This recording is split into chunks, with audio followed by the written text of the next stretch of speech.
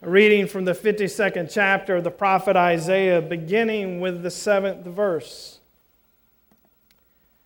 How beautiful upon the mountains are the feet of the messenger who announces peace, who brings good news, who announces salvation, who says to Zion, your God reigns. Listen, your sentinels lift up their voices, together they sing for joy. For in plain sight they see the return of the Lord to Zion. Break forth together into singing, you ruins of Jerusalem, for the Lord has comforted His people. He has redeemed Jerusalem. The Lord has bared His holy arm before the eyes of all the nations, and all the ends of the earth shall see the salvation of our God. The word of God for us, the people of God. Thanks be to God. A reading from the Gospel according to John, the first chapter, beginning with verse 1. In the beginning was the Word, and the Word was with God, and the Word was God. He was in the beginning with God. All things came into being through Him, and without Him not one thing came into being. What has come into being in Him was life, and the life was the light of all people. The light shines in the darkness, and the darkness did not overcome it. There was a man sent from God whose name was John. He came as a witness to testify to the light so that all might believe through him. He himself was not the light, but he came to testify to the light. The true light, which enlightens everyone, was coming into the world. He was in the world, and the world came into being through him, yet the world did not know him. He came to what was his own, and his own people did not accept him. But to all who received him, who believed in his name, he gave power to become children of God, who were born not of the blood, or of the will of the flesh, or of the will of man, but of God. And the Word became flesh and lived among us. And we have seen His glory, the glory as of a Father's only Son, full of grace and truth. The Word of God for us, the people of God. Thanks be to God. You may be seated.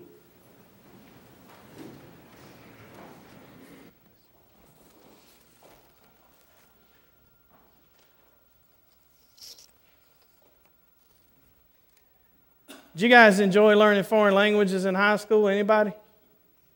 I took 2 years of Spanish. I can barely order a cheeseburger. We're going to play with some foreign languages this morning, specifically New Testament Greek, because there are some words that I think every faithful follower of Jesus should know, because they mean more when you know what's behind it. When you see that capitalized word in John's gospel, it can go right over your head. You wonder, is he just being esoteric, or does he have a point? Is it poetry? Well, yes, it is poetry. And isn't it beautiful poetry? I love that whole beginning. In the beginning, the Word existed. The Word was. The Word was in relationship, and the Word came. What's behind that capitalized word is the phrase ho logos in the Greek. Some people say logos is logos. Some people say logos. I like logos because it's in the middle. Y'all can say whatever you want to, but just say that for me. You ready? Logos. Let's say logos, like good Southern Greek readers. We like them under overlined vowels in the South, don't we? That is a word that has been pondered by human beings for centuries before the birth of Jesus. In Greek thought, it was thought to be that logic. Logic comes from logos. That logic that holds everything in the universe together. Have you ever heard someone say that it's a strange thing that something that happened by happenstance according to science is also rigorously ordered mathematically? Have you ever thought about that?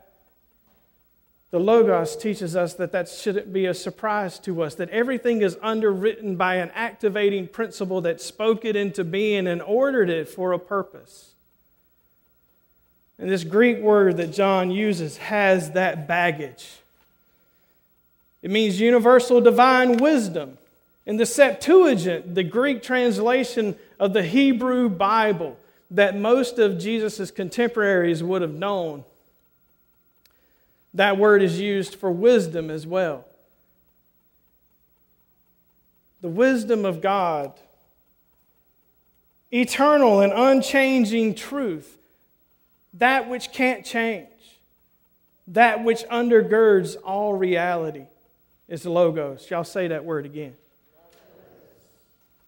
It's the activating principle. That's my favorite one, because when I say that, I sound smart. If I say it in a very scholarly voice, you would be impressed, but I'm not going to do that because today's not about me. But the activating principle, which means that everything existed because of Him. And that thought isn't just shared with us in the Gospel of John. Paul repeats it in Colossians 1:16 through 17 and tells us that everything exists for and because of Jesus, the one who is fully human and fully divine. But we're not talking about Hercules here. We're not talking about the concept of a God who comes down and meddles in a woman's life by laying with her and impregnating her somehow. We're not talking about a hybrid. But we're talking about an activating principle, the word that was spoken, the embodiment of the spoken word, the word of God, that which proceeds from God and creates all things, that existed as the second person of the Blessed Trinity. And that person took on flesh and became human. Not that Jesus was a hybrid, but that Jesus was both God and human. That Logos took on our flesh and became one of us. The one by whom and for whom we were created became one of us. It also means message. That's the reason Eugene Peterson's paraphrase of the Bible is called The Message. Jesus is a message to us. He brings light and life. A new word of creation. And that's why John begins his poem with the words "in the beginning," so that we would know that this marks the beginning of the new creation, that the coming of the Word in flesh marks the beginning of all things being made new, including me and you.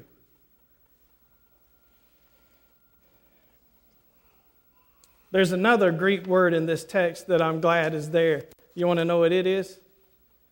Y'all say yeah. All right. It's skenao. It's really eskenosin that's in John's writing, but the root verb is skenao. And the root verb comes from the noun skene, which means tent. So when John says that the Word became flesh and dwelt among us, he's not just saying that He lived here. It's the same thing that would happen if your relatives showed up and parked an RV in your front yard. You know they're not there for the weekend, right? About my second year in ministry, young fellow named Brandon from my previous appointment said, "Pastor David," he said, "I know you're going on vacation this week down there at the campground. Can I come put a tent on your campsite and fish with you for a couple of days?" Now, up to that point, people had told us don't do that. All these ministry gurus had told us don't let people get that close to you, and certainly don't let them be around you when you're on vacation. And I thought that sounds like something I should say no to. But every time I think about this text, I think about what happened after I said yes. Yes. But I gave him one caveat. I said, the first time you say church, you have to go home. I'll roll your tent up myself. So Brandon showed up and he pitched his tent on the campsite with me. That's what this text is telling us happened. God came to establish relationship with us. In the birth of Jesus, God comes to be with us, to be in relationship with us, to know us. And get this, so that we could know God. My hope with sharing these words with you is that every time you read this, you will realize that it's not as esoteric as it sounds. It's actually very earthy, something that God spoke. All of us are something that God spoke through Christ, through this one who comes and takes on flesh. If you've ever bought a cheap can of chili, you know that cheap cans of chili look fancy because they say chili con carne on them, right? You don't want chili without the carne. Anybody like chili with no meat in it? Didn't think so. Sacrilege, isn't it? Incarnation means the same thing, God in the meat. That carne and con carne means with meat. It's the same thing. God comes and pitches a tent with us in the very same form that we have. Not a different form, not a hybrid form, but the very same form that we have, a very human, to show us God's own glory by loving us as one of us. Isn't that awesome? That's what this feast day of Christmas is about. Celebrating that God came and took on our flesh and took on our being. And because of that, St. Peter says that we can be partakers of the divine nature because Christ gives himself to us.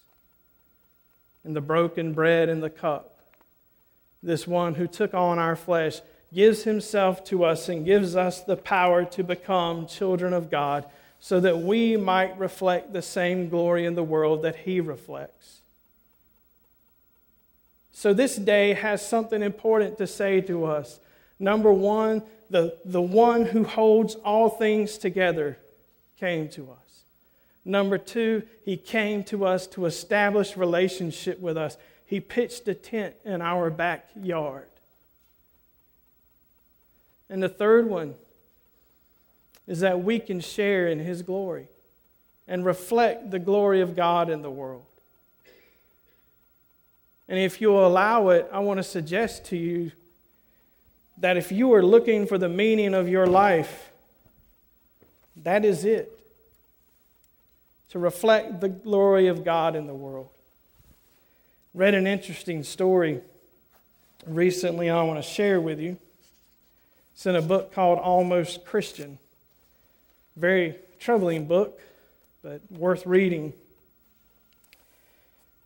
says, when Robert Fulghum attended a conference where the peace advocate Alexander Papadopoulos was speaking, he raised his hand when Papadopoulos asked if there were any questions. And he asked Dr. Papadopoulos, what is the meaning of life? Have any of you ever wondered why you're here? What the meaning of your life is? But Papadopoulos took the question seriously while everyone else just continued packing their stuff up to leave. And he fished a round mirror from his wallet as the room hushed.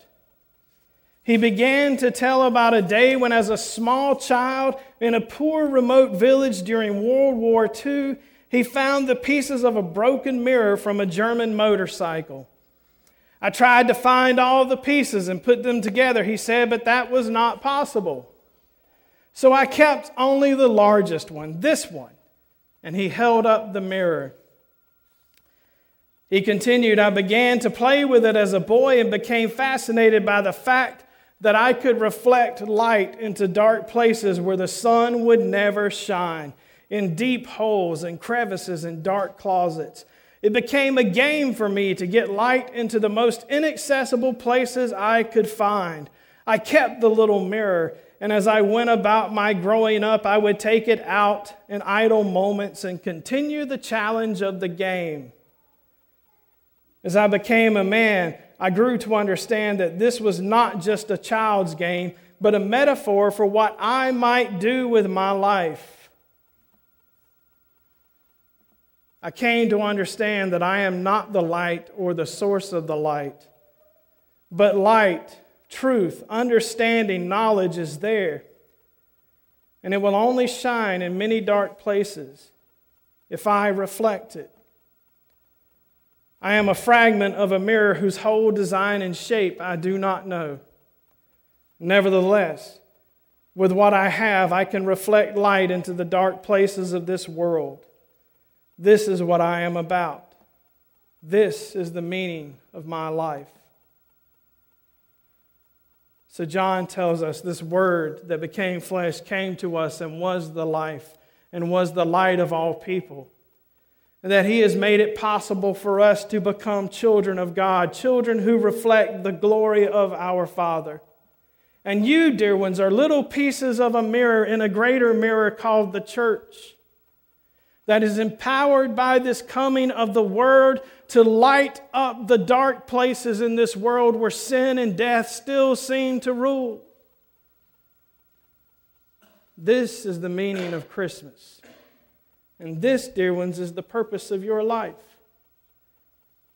To reflect the glory of this Word made flesh. By loving God and loving your neighbor, just as He did. In the name of the Father, the Son, and the Holy Spirit. Amen.